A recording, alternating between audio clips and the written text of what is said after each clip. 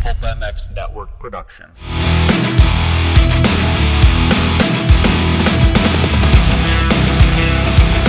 A cerebral and experienced look into the racing action from the week that was. This is Industry Seating with Jason Thomas. Presented by Pirelli Tires, Guts Racing, Plum Creek Funding, Pro Glow Wash, Works Connection, Fast Foundry, TL Speed Shop, Concept Coatings Design Co., Grantstone Boots, and Fly Racing.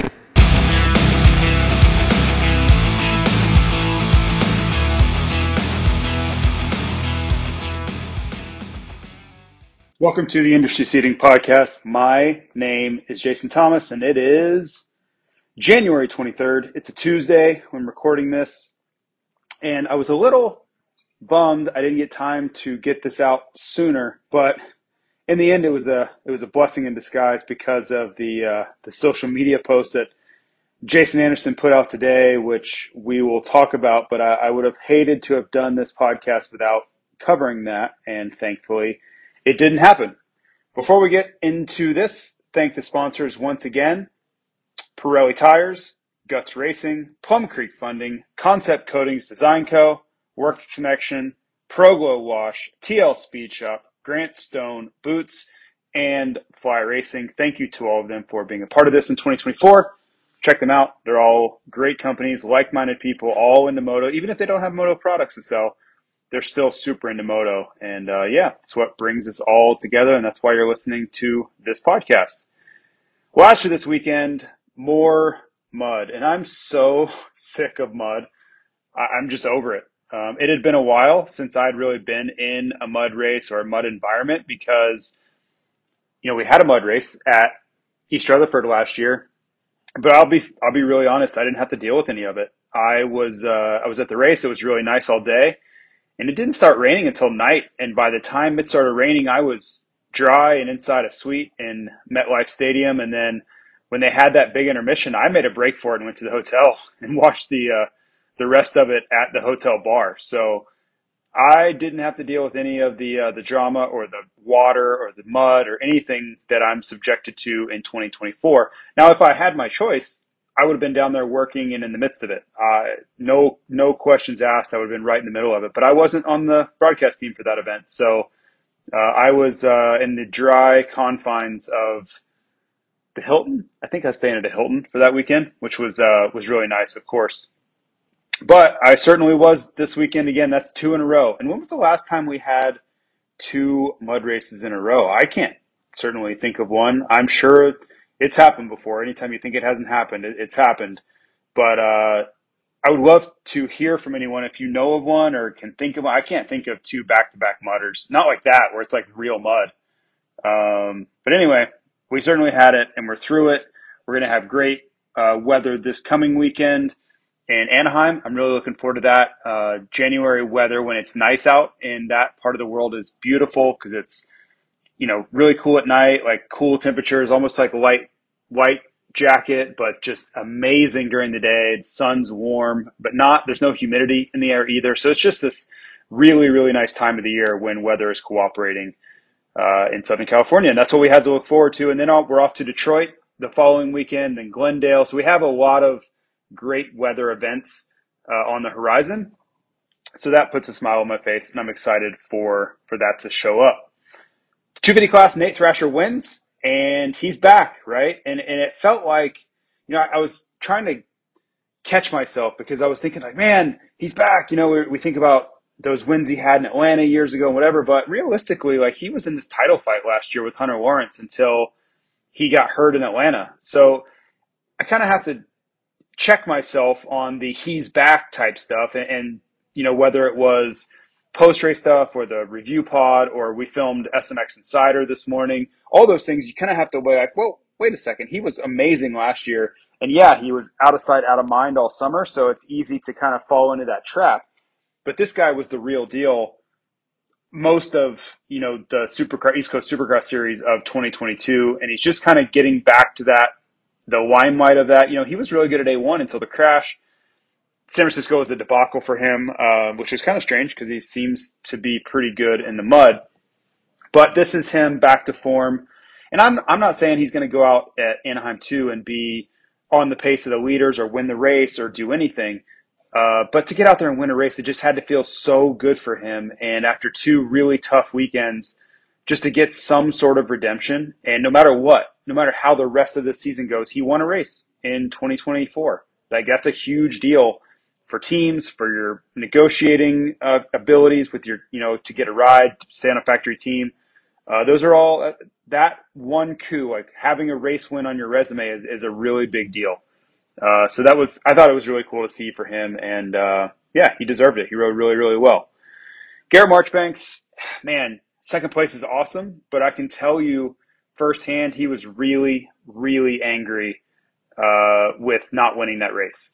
He felt like the lappers got in his way, and I think he knows he let one slip away, but that's part of it. Navigating lappers on that track was a recurring theme throughout the night. We all saw it, whether it was Sexton or Tomac or Webb or anybody. Like it was, something that everyone was dealing with. It was a story that just didn't go away throughout the main event. So for Marchbanks, yeah, it's who can navigate that the best. And sometimes it's luck. Sometimes it's timing of where you just come up on guys. Sometimes it's decision making. It can be lots of different things, and it doesn't have to be your fault.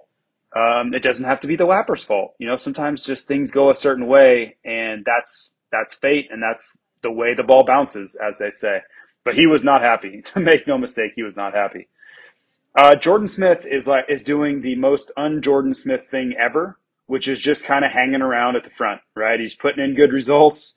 He's staying consistent. He's taking what comes to him. He's not making key mistakes. He's not throwing races away. So yeah, maybe this is the new Jordan, right? But it's certainly a surprise for anybody who's really paid attention to Jordan's career. It's a bit surprising because this is always what he had trouble with. Speed wasn't a problem. Winning races or getting podiums wasn't a problem. It was the week in and week out avoiding the critical mistake. And no matter what the weather is, no matter what the situation is, just racking those points up. And that's what he's doing. And he doesn't have a huge points lead, but he is doing the thing. Like, he's doing what it takes to win championships. Stay on the podium. Win when it's in the cards. If it's not, stay right there. So good job for him. This is a long time coming. And if he does end up being champion this year, it will be well deserved, because you look at the trials and tribulations he's gone through in his career, and to come back this long after that 2017 ill-fated, championship finale. And if he does get it done, man, it's a really cool story. And if you don't know Jordan at all, he's really easy to cheer for. He's super nice, down to earth, no real ego. Yeah, just a genuinely nice guy.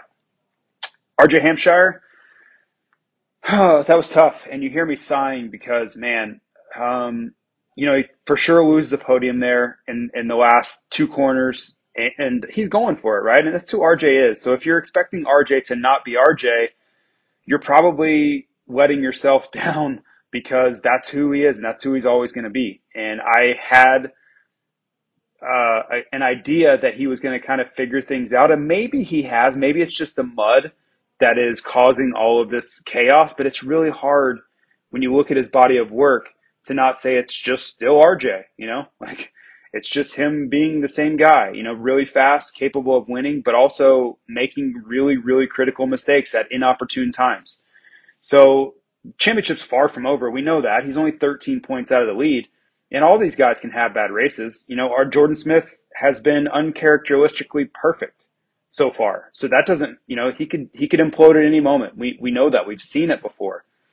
So for RJ, you just got to get back on track.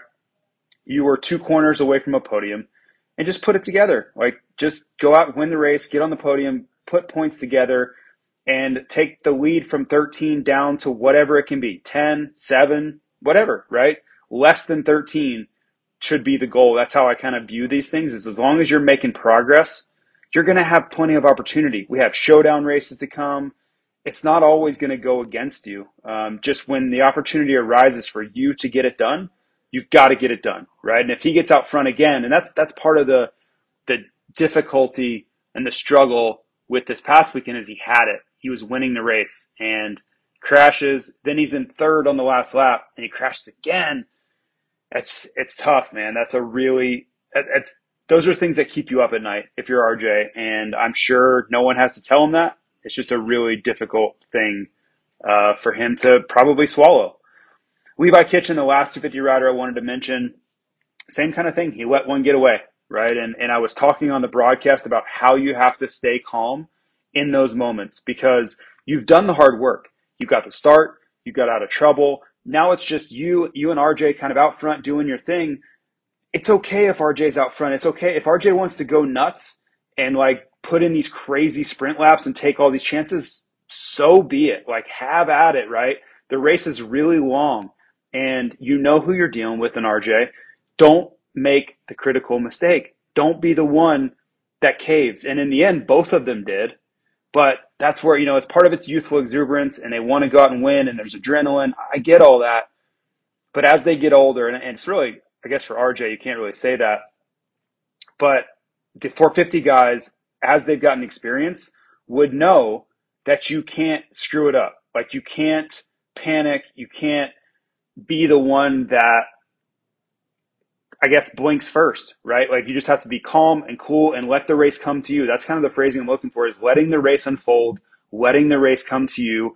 Don't try to force the issue on a racetrack like that. It's going to cause you nothing but pain and it's only going to hurt you. You can't take big chances on that track. You cannot do it. It will punish you every single time. And look at Ken Roczen in the 450 class. You take chances and you try to push the envelope on a racetrack like that, and you're going to end up on the ground or end up making huge mistakes. That's, it's just really tough. So hate to see it. That's just how it goes for these guys. We'll see if anybody learns from these mistakes and kind of figures it out moving forward. If not, so be it, right? Like I'm here for all the chaos, but we'll see what next weekend brings. So let's jump into the power rankings as we do. It's going to be at the number 10 spot. I guess it should be in the number 10 spot. It's going to be Hunter Lawrence, and I don't know if he's ever been in before. I don't think so. I know he's brand new to the 450 class, but I'm thinking if there was a weirdo dynamic where I ever worked him into this power ranking. I don't believe so though, but he's in.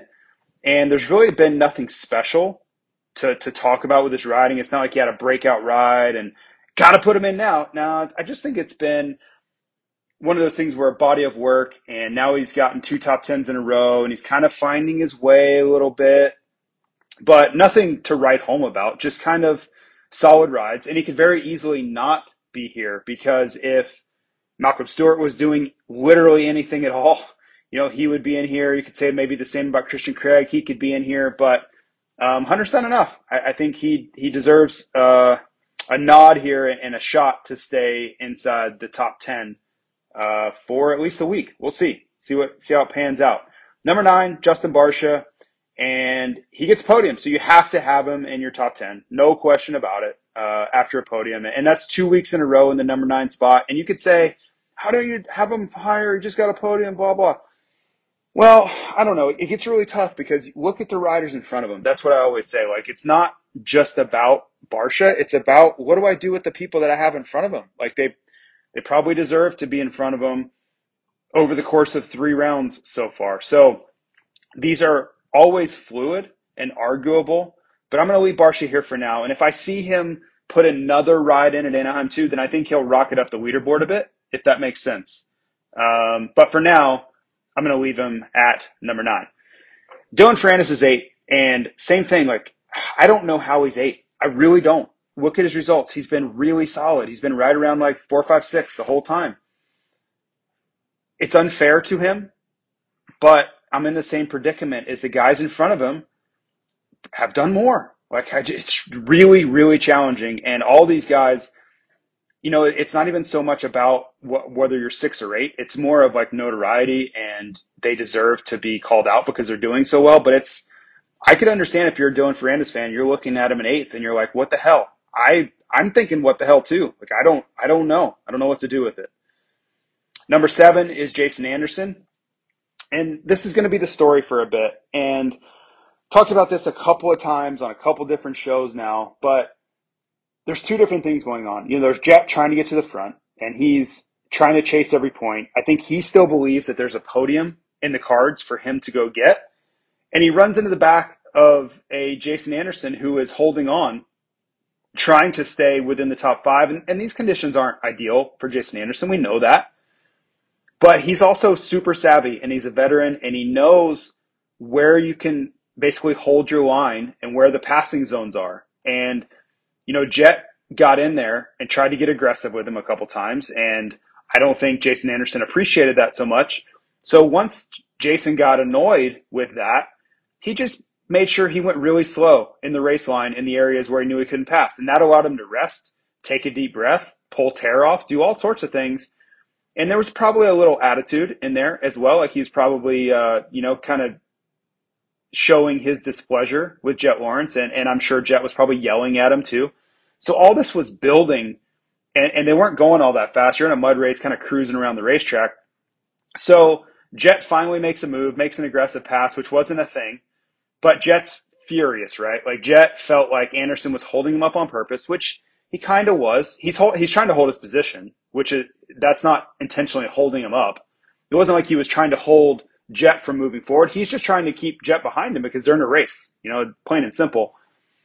Jet didn't like it at all. I know the moves he didn't like. There's a video floating around out there of Jason Anderson like swerving over at Jet on a straightaway. I get it. That would make me mad too. I'm sure Jason Anderson was already frustrated at Jet, yelling at him and trying to get around him. And I'm sure there was just a lot of cat and mouse going on. So both of them are wound up at that point. So they pull off the track and Jet waits on him, and then Jet starts unloading on him. And right away, you're like, that's not the guy you want to start a thing with. You don't want to yell at that guy. You don't want to give him a reason to go after you, period, right? Then Jason tries to leave. Like they're yelling at each other, and Jason's like, all right, I'm out of here.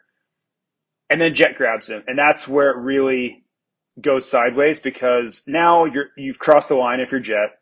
And then Jason really, really didn't like that. And you see him start jerking Jet's helmet around violently in retaliation to that, right? So in my opinion, both of them were over the line. Jet started it. Jason then took it, I think, a step too far. And I think both of them would probably agree that it got out of hand. But now there's a problem.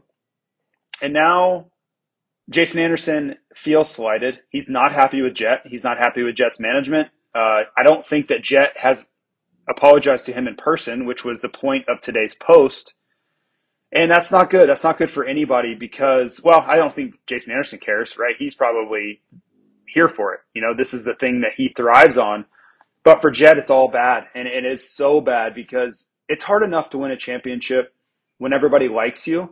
And it's hard enough to be the fastest guy and the best guy over 17 rounds.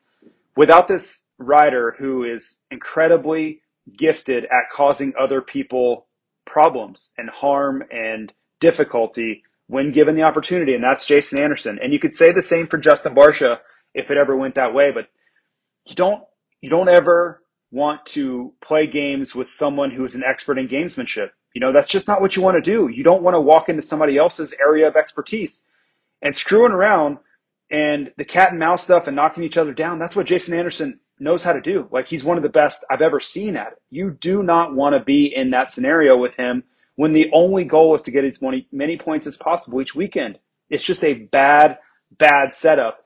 And I think that's why you saw Jet's dad, Jet's agent, Honda, everybody coming out and trying to diffuse it and calm things down because they know that, right? But the other thing here is I don't think Jet is sorry.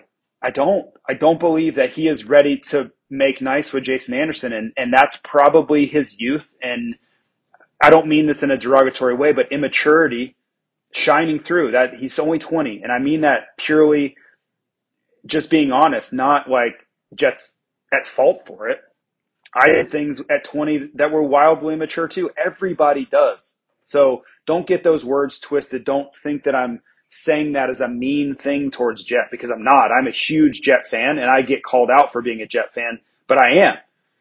But he's also young and he's also not been in this situation before. And I think he's acting out of emotion when he really needs to be acting out of logic and calm and deductive reasoning and all the things that come to you later in life. That's what he needs to be. That's how he needs to be looking at this, not the knee-jerk reaction of, no way, I'm going to go get that guy. Like, it's on now. Like, that's not going to serve you well. That's only going to hurt you in the end. I get it. I can be hot-headed too at times, not so much as I've gotten older, but certainly when I was younger. And it doesn't really serve a purpose other than just to get you in more drama with other riders. Now, if you use it as fuel to ride faster, great. But I would implore him to not pick fights. You don't pick a fight with a UFC fighter, right? And I know it's kind of a weird example to use, but the same thing. You don't want to get into a tit for tat with Jason Anderson because he's too damn good at it. So yeah, we'll see how this goes, but that's kind of how I see this and how I would kind of break that down. Number 6 is Aaron Plessinger, and I'll be damned if he didn't win the race, right? Like, unbelievable. We were all waiting for this moment after Detroit last year. Not only is it like this emotional win, everybody's going crazy, happy for him, his wife. There wasn't a person in the building that wasn't happy for him. Maybe outside of Jet and Jason Anderson, they were in their own thing.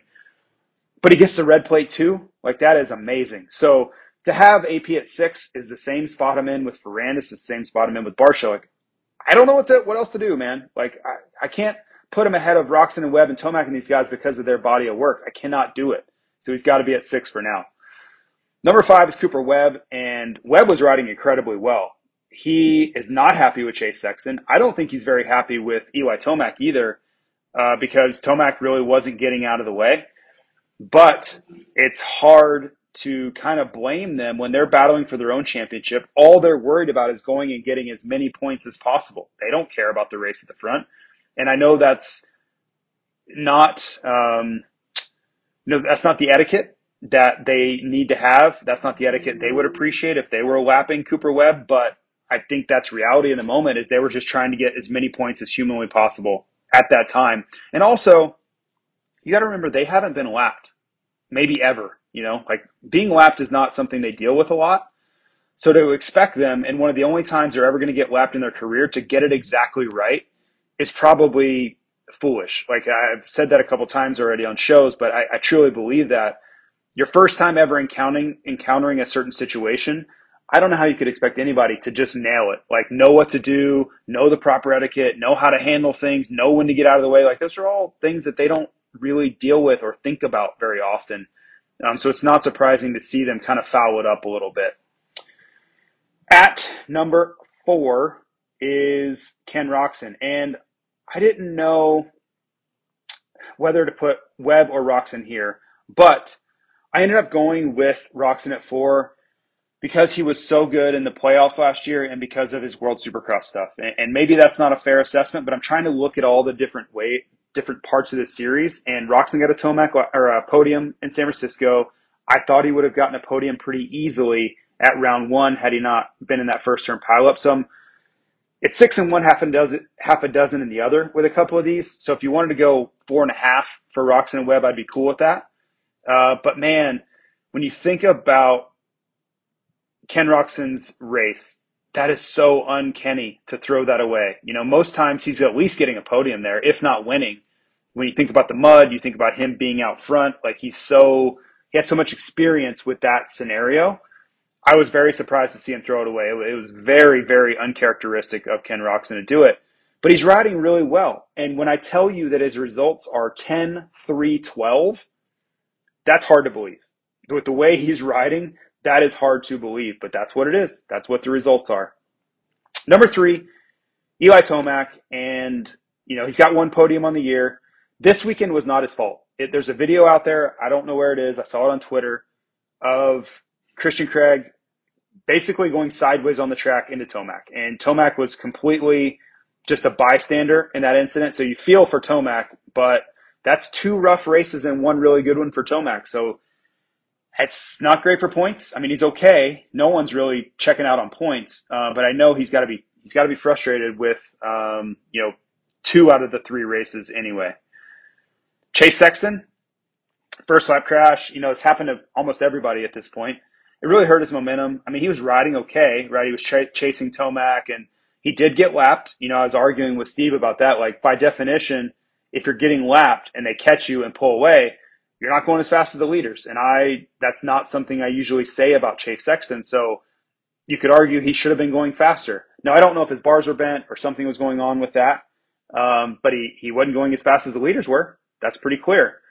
I do know that Cooper Webb is not happy with him. Cooper gave him the finger when he went by him, felt like he got in his way on purpose. I don't really believe that. Chase went outside and went to do that double, and Cooper kind of rammed it in there trying to force a pass, and he didn't really have it, right? And that's not something I'm going to say to Cooper, but he didn't have the right angle. Like, he rammed it in there hoping he could just sneak by, and it didn't work, and it cost Cooper Webb a ton of time. But in a normal scenario, he would never make that move there because he wasn't set up for it. He wasn't close enough to be taking that aggressive of an angle. And the only way it would ever work is you have to count on Sexton letting up. I mean, absolutely checking up is the only way that's ever going to work. And it didn't seem like Chase Sexton was in any mood to check up at all there. So you could blame Chase Sexton all you want. I think Cooper Webb has to take a little blame there too. You have to know when you have the pass and when you don't, especially someone as savvy and as experienced as Cooper. But I think emotions were getting the best of him. Like, he felt like he had a real shot to get Plessinger, and it didn't go his way. It happens. Number one, I still have Jett here, and I understand if you don't like it, but I still think he's the best rider on earth. I still think his career trajectory, his ceiling is the highest, and he still deserves to be here. He went from last to fourth this weekend. San Francisco wasn't good, but he won the opener. And I know it's been a rough couple of weeks. The internet's melting down. But if you're Jett, I think you just take a deep breath. You stay off the internet. You just go riding this week. You ride your bicycle. Don't look at YouTube. Don't look at Twitter. Don't look at the internet. Don't do interviews. Just check out for a minute. And I know that's hard to do, right? Because he has responsibilities and everybody's going to be asking him and sending him videos, and friends are going to be texting him, hey, did you see this? Did you see that? Like, you got to, if I'm him and I'm coaching him, if I'm his father, if I'm anybody that has influence over him, I just say, hey, we're done. Like, no phones. Okay, you want to hang out with your girlfriend? I don't even know if he has one. Hang out with your girlfriend. You can hang out with your brother. You can hang out with your friends, but we're not talking about this weekend. We're not talking about Jason Anderson. We're not watching any of this crap of people's opinions. And that's all they are, is opinions. We're staying away from all that. And we're going to go to Anaheim 2, and we're going to go do our job at the Triple Crown and just let it be. Stay out of it. Keep your head down. Let's just do our work and get back to work at Anaheim 2. And I know that's harder said, it's harder said than done, but I think that's the best course of action. Just let things calm down for a second. And you're going to have to deal with Jason Anderson. There's no question about that. And maybe, I don't know how I feel about this, but I could understand a world where somebody's like, hey, you're going to call Jason Anderson and talk to him. I don't know if Jett's up for it. And I don't know if it would go real well, because I don't believe that Jett is sorry for how things went. I think he probably regrets it because of the result and now the consequences, but I don't think he's sorry. I think he felt like Anderson was doing it on purpose. That's my opinion. And that's exactly what I would tell Jett to not listen to. Don't listen to my opinion. Don't listen to this podcast. Don't do anything like that, because it's just going to stir things up even more. But I truly, in my heart, don't believe that Jett's really sorry. Like, I think he harbors hard feelings for how that went. And he's going to have to approach that this weekend with Anderson. Maybe not. Maybe don't see each other in a heat or in the main event. But at some race in the future, they're going to be near each other. And this is going to come to the surface again. And maybe it doesn't amount to anything, or maybe it does. Maybe Anderson goes for the jugular. We will see. I don't know.